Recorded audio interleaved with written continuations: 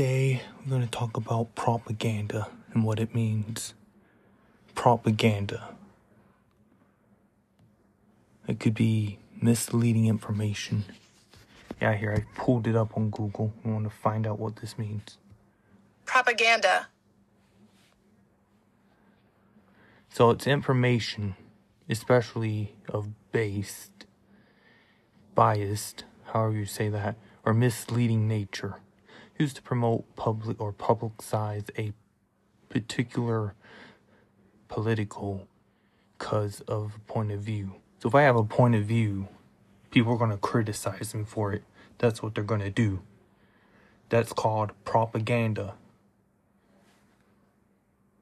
So if I say something, I get criticized for it. That's definition number one. Definition number two is a committee of cardinals of Roman Catholic Church, responsible for foreign missions, founded in 1622 by Pope Greg. So yeah, that's what it is, I guess.